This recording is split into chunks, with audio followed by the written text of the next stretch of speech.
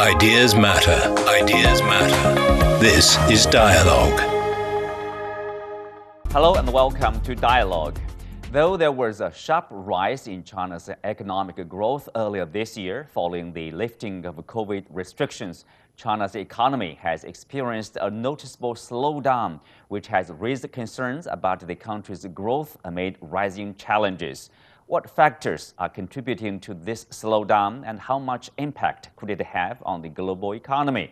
Additionally, what else needs to be done to stimulate economic growth? To discuss these questions and more, I'm joined by Hong Hao, Chief Economist at Grow Investment Group, Chen Jiahe, Chief Investment Officer at Novam Archi Technologies, and Anna Tangen, Independent Current Affairs Commentator. Welcome to Dialogue. So Hong Hao, I will start with you. China halved this stamp duty of the stock transaction to boost the market confidence. So what's the observation? Is this temporary or is it long term? And what kind of impact it will have on the effort to boost confidence? Well, I think people have been waiting for the stamp duty cut to come out. So even before the announcement, there was plenty of expectation in the market, and therefore, at the day of the announcement, price opened very high, right, 5.5% higher than the previous close. But then soon it sort of evaporate much of the gain. What that is telling us is that the market has some sort of expectation that is running, for a stamp duty cut, and also a stamp duty cut is a strong policy signal, for the market, from the management trying to shore up the confidence in the market. But then at the same time, because the stamp duty is already very low, right? So you cut it into half, and no one will be affected by having the stamp duty, and then invest more, put more money into the stock market. So I think as a result, the effect has been quite fleeting. So I think people were looking for more positive news from management, to shore up the economy and confidence. And already you're seeing interest rate cut on existing mortgages being announced as well. And I think many of the commercial banks are having work meetings, how best to execute this new policy.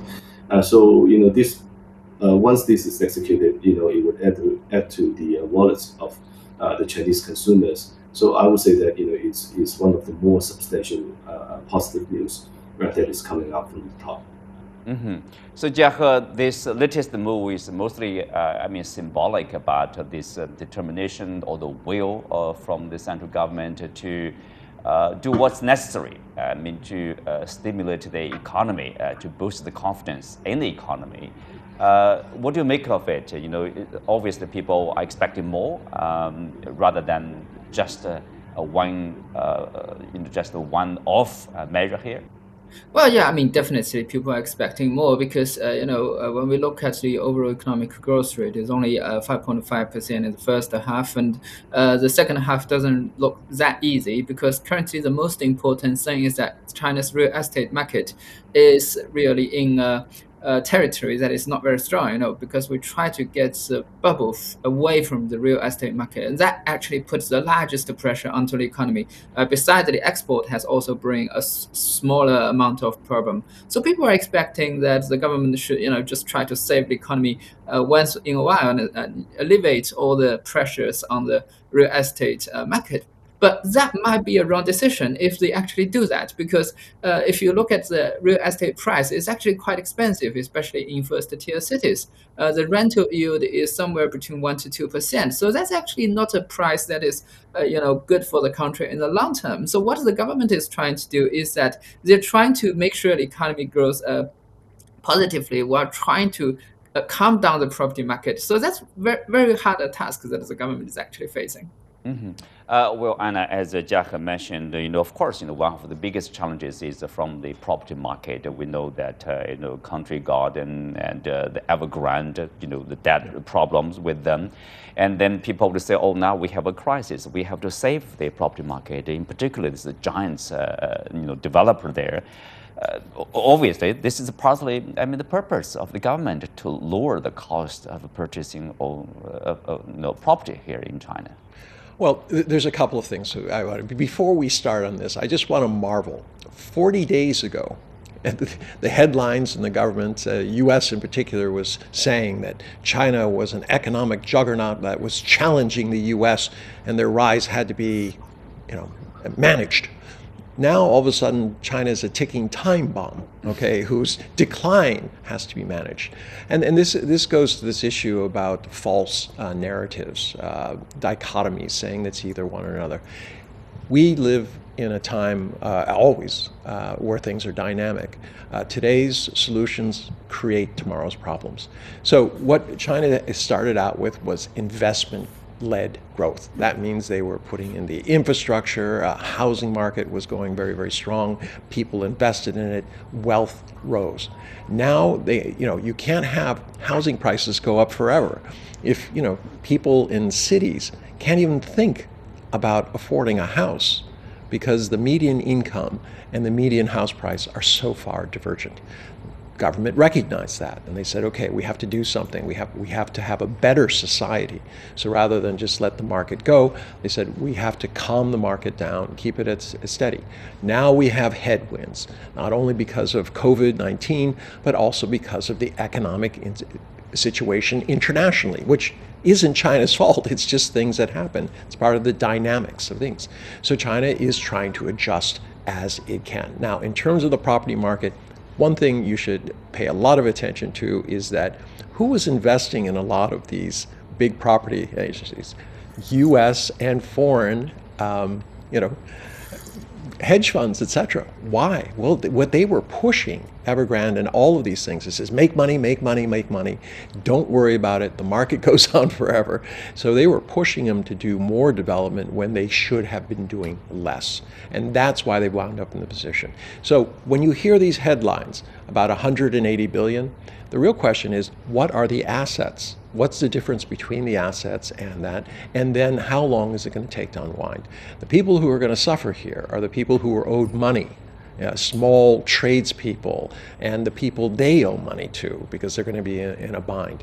And this is really the issue that the government has to look at. They don't need to throw money to people who got very wealthy exploiting the system, not working for it, working for themselves. So it's always a balancing act. Mm-hmm. Of course, there's it's beyond the property market. There are also challenges, existing at the same time. For example, import-export, dropping in that respect. And there are external factors too, relationship with the U.S., trade ties with the U.S. Too. So where are we now in terms of the import-export? Export, probably, you can say it's about the global economy, which is not that strong. And import, can we say, or Chinese economy or consumption is not that strong. So in that respect, what do we need to do? Yeah, exports has been slowing down since late last year. It's no surprise to anyone. I think reason being, the U.S. and also Europe, is still maintaining relatively restrictive monetary policy. Therefore, it is dampening domestic demand there, and therefore, demand for Chinese goods has to decrease from earlier on. And also, the trading partner for China has changed as well. So China is now doing more business with Southeast Asia, who are emerging markets, are also, suffering from a global slowdown as well. So I think, export is not a pretty picture here. I think, it is part of the economy that we have relatively little control, right? So you can argue that with a cheaper yuan, it will help to strengthen our exports, make it more competitive, but the fact is that the foreign demand for Chinese goods is sort of slowing down. I think imports is affected by how the U.S. ban on technological investment exports for Chinese demand. So we're finding it a lot harder to buy high-tech U.S.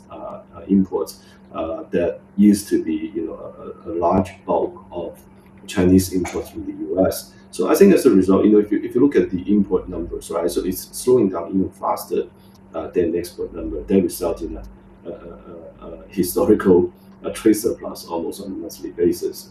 And then it's also a reflection of how the relative strengths between exports and imports, or foreign demand versus domestic demand. So I think this is the part of the economy that we have sort of little control. I think in terms of investment, I think just now we mentioned, the property sector is still struggling, right? So because property developers don't have enough cash, and therefore, they're not buying enough land, they're not, making new investments into building new buildings. So I think as a result, property investment year on year is still down 10% going into the second quarter. So, Jiahe, what's your, problem? What solution do you suggest, for the government, of the society, probably to respond to the existing challenges, multiple of them here? So if you look at the property, I think the government is doing quite all right, because there has been kind of a consensus on the market. They believe that the government should let go of the property and use the property to save the economy again, because that would be really quite effective if you talk about the result of the policy. I mean, if they let the real estate market to go upward like it was in the past before, that can really bring a very positive effect to the economy in a short period of time, in say about 3 months. But the problem is that when you have an even higher property price, you finally will get problem. So that's why the government is not choosing this method. The other part that we are having pressure on is regarding the export and import. But if you look at China's international trade growth rate this year, yeah, we have been dropping. But if you look at the export and import of most of the countries, major economies around the world, I mean, South Korea, Japan, Malaysia, Thailand, Vietnam, you look at their status, most of their growth rate is even lower than what China is having. So that shows you that China is still pretty strong with export. But if you separate China's export into two categories. One is to developed economies like US and Europe. The other is to developing economies like ASEAN countries, African countries. We can see that China is having a much better trading relationship with developing economies. And that's why the government is putting a lot of work upon. That is in order to bring up the total exports. We have been able to build a much better relationship with developing economies. That's really working. So, and it seems like there's a long-term interest, a short-term interest, and also there's a structural changes, or the shift, even of the growth pattern, Exactly. That's the big picture. Yeah, it is, and you have to go through it. Like I said, there's no pattern you follow. There's no solution before. You have to, what was it saying? Cross the river by feeling the stones. And you're always going to be in that situation. China has a system which is policy-led. That means that they consider the welfare of their people over the long run first. The market is a tool to deliver that efficiently. And I think I would agree with my colleague. I mean, there are parts of the real estate industry, those companies are going to have to go away. When you're building at, borrowing 15 RMB for every RMB you have, you're taking a massive risk. A potential problem. You can't have the government come in and bail you out. I mean, this isn't like the car companies in America, after all. So, yeah, at this juncture, I would agree with my colleagues. There has to be movement, but it has to be slow. This idea of just throwing money at it, we tried that in the U.S. $6 trillion worth of stimulus money, and it had a huge distortion effect on our economy, and we don't even know what it is quite yet. We've seen a lot of people quit. It seems like unemployment is very low, yet all of a sudden there's a surge of women coming into the workplace. So things are never quite the way they seem. It is not an on and off switch. It's always about balance. Speak of that, or the big picture, you see the raw sectors. You do see bright spots. Let's say for example, digital economy. The Xiaomi, the mobile phone maker, profit doubles in the second quarter amid strong premium smartphone sales not long ago. And PDD, the owner of Temu and Pinduoduo, its revenue rose stronger than expected, 66% in the June quarter. Together with the EV, electric vehicle export, for example, where China basically has become the largest exporter of EV, electric vehicles. I mean, that's part of the picture of the economy. Well, it's more than that. Huawei has put out its own cell phone with completely Yeah. The 5G phone is coming back. A 5G phone that they've had, and all of the parts come from China. They have successfully worked around.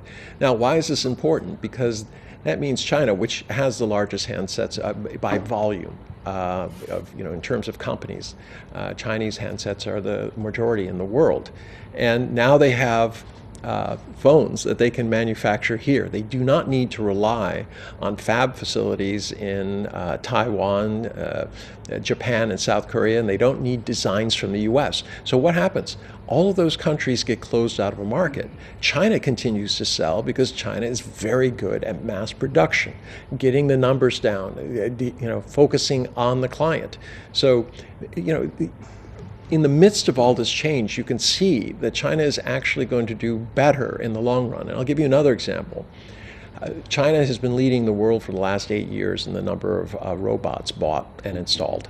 And it is now a situation where it's lessening the impact of labor costs, because these machines can work 23 and a half hours a day. They take out a lot of the danger and things like that. But it makes them more efficient. And together with the digital economy, it'll cut the costs of doing transactions. When you start putting that all together, long term, China's on a very good pathway. And the question is, when does the market wake up and see that? Well, Hong Kong, of course, we have also external factors. We mentioned about the relationship with the United States, the U.S. bans or restrictions on the investment in China in some of the sectors with advanced technologies, and also the restriction on the export of semiconductors, for example. And of course, Ukraine conflict, etc., energy prices. But in the similar manner, China's economic performance also impact the global economy. In that sense, what's your prediction of this, interrelationship, let's say, between China and the rest of the economy?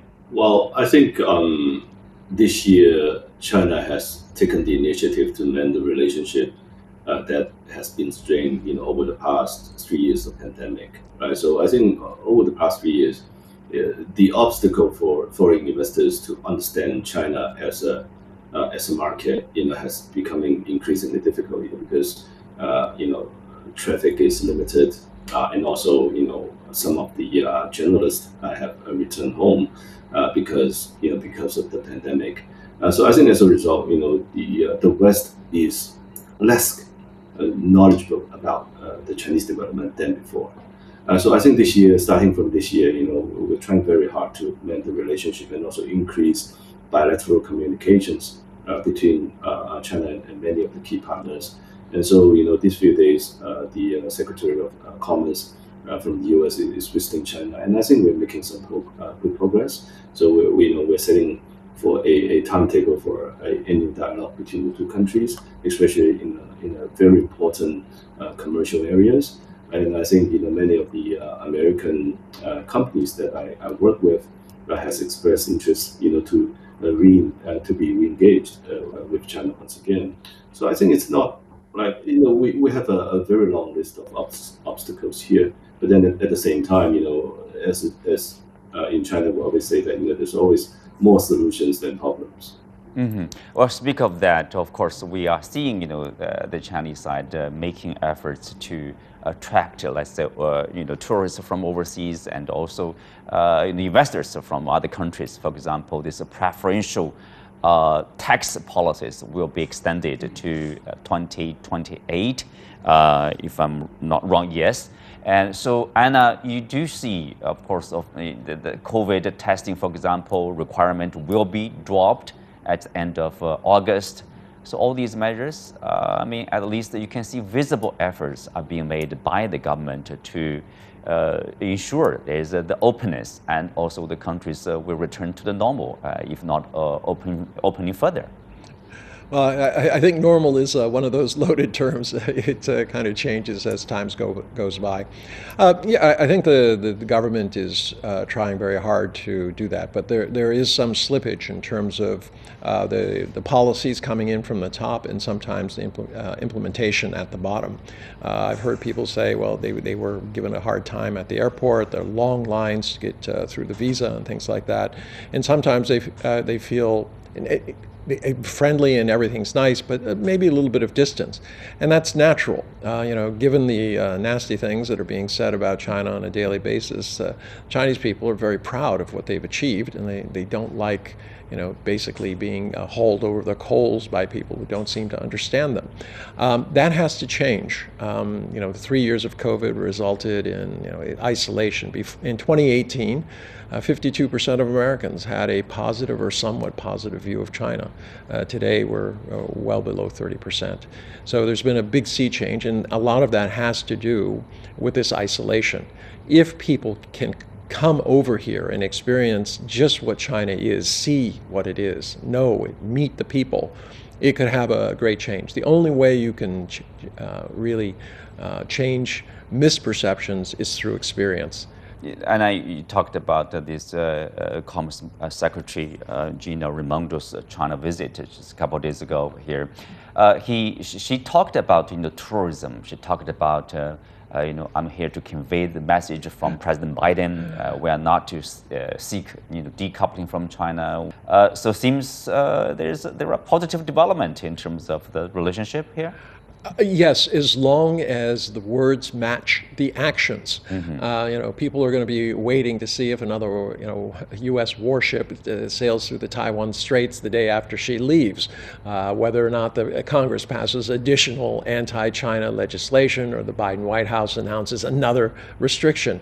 Remember, this is open season. It's all about politics right now in the United States, so it's very hard to measure what's going to happen here. I mean, very, very small start. She took 27 Chinese companies off the blacklist, but there's still over 600 still on those blacklists. And, this idea of saying, well, we're not going to budge on national security, but not defining it, not having any kind of hearings, for a country that says it's all about the rule of law and due process, there isn't much of that going around right now.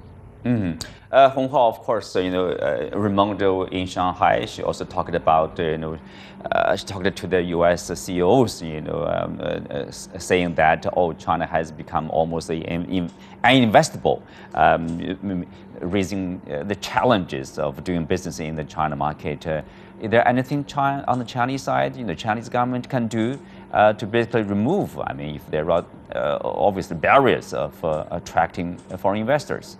Yeah, I think maybe this kind of statement coming from misunderstanding.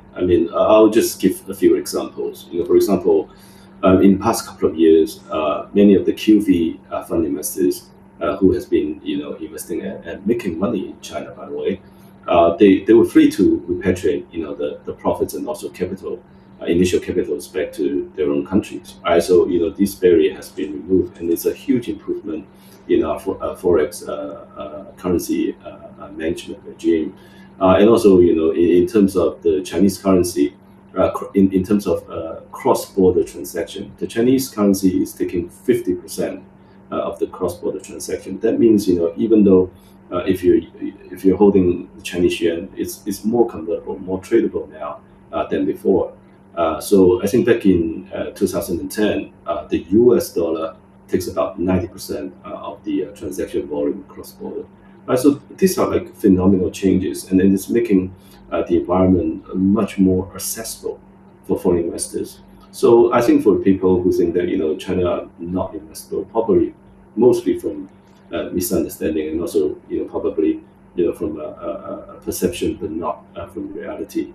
So I think many of the foreign investors here that I work with, they continue to express strong interest investing in China. Because this is 1.4 billion people, one of the largest economy, and also the most substantial consumption market that you can have in the world. And I think the rapid growth in digital commerce and also new energy cars is really verify this this kind of belief. Mm-hmm. Jiahe, of course, whatever the U.S. Is going to do, or whatever policies they are going to have on China, that's really their business. There's nothing China can do to prevent or stop that. But besides trying to maintain a stable relationship with the U.S., looking ahead, what China can do, to continue this a sustainable growth And for example, this year, around 5% probably the years ahead, so we can maintain a positive growth, to create jobs and, of course, for the welfare of the people. There are indeed many things that we can do. I mean, like having better relationship with many other countries in the world. Of course, the U.S. is one of them. I mean, China and U.S. had really good relationship during the Second World War, if you still remember that. And it's no wonder that probably in the future we can have better relationship again. I mean, we can tell them that we're not hostile. We just want economic development join hand with America. And America is actually realizing that. Look at the officials visiting China these days. There are so many things that China can do. I mean, raising employment, encouraging consumption, these kind of things. And I think that there's one quite critical thing that China probably will be able to make up. And actually, the government is working on this right now. If you look at the news in the past 2 weeks, is that China can stimulate its equity market. I mean, if you look at the valuation in the equity market in both mainland market, A share and B share, and also the Hong Kong market, Z share, you can see the valuation right now is so cheap. I mean, it's probably one of the cheapest in the world. It's about, for the blue chip companies, you can easily find 5 to 8 times P ratio everywhere, high dividend yield, everything. So if the market really goes upward, then that can bring a lot of wealth effect for individuals, consumers, for the markets, for the economy, everything. Actually, if you look at the actions of the Ministry of Finance, it cuts the stamp tax by half. That means giving the market at least 150 billion yuan per year. And if there's a bull market, that means somewhere between 300 to 400 billion yuan per year from the Ministry of Finance to the market. And also the CSRC has also set out a lot of policies to help the equity market to grow. So it looks like the government is working on this as well. Well, with that, we come to the end of today's show. Many thanks to our guests. I'm Xu Qinduo. Thanks for being with us. See you next time.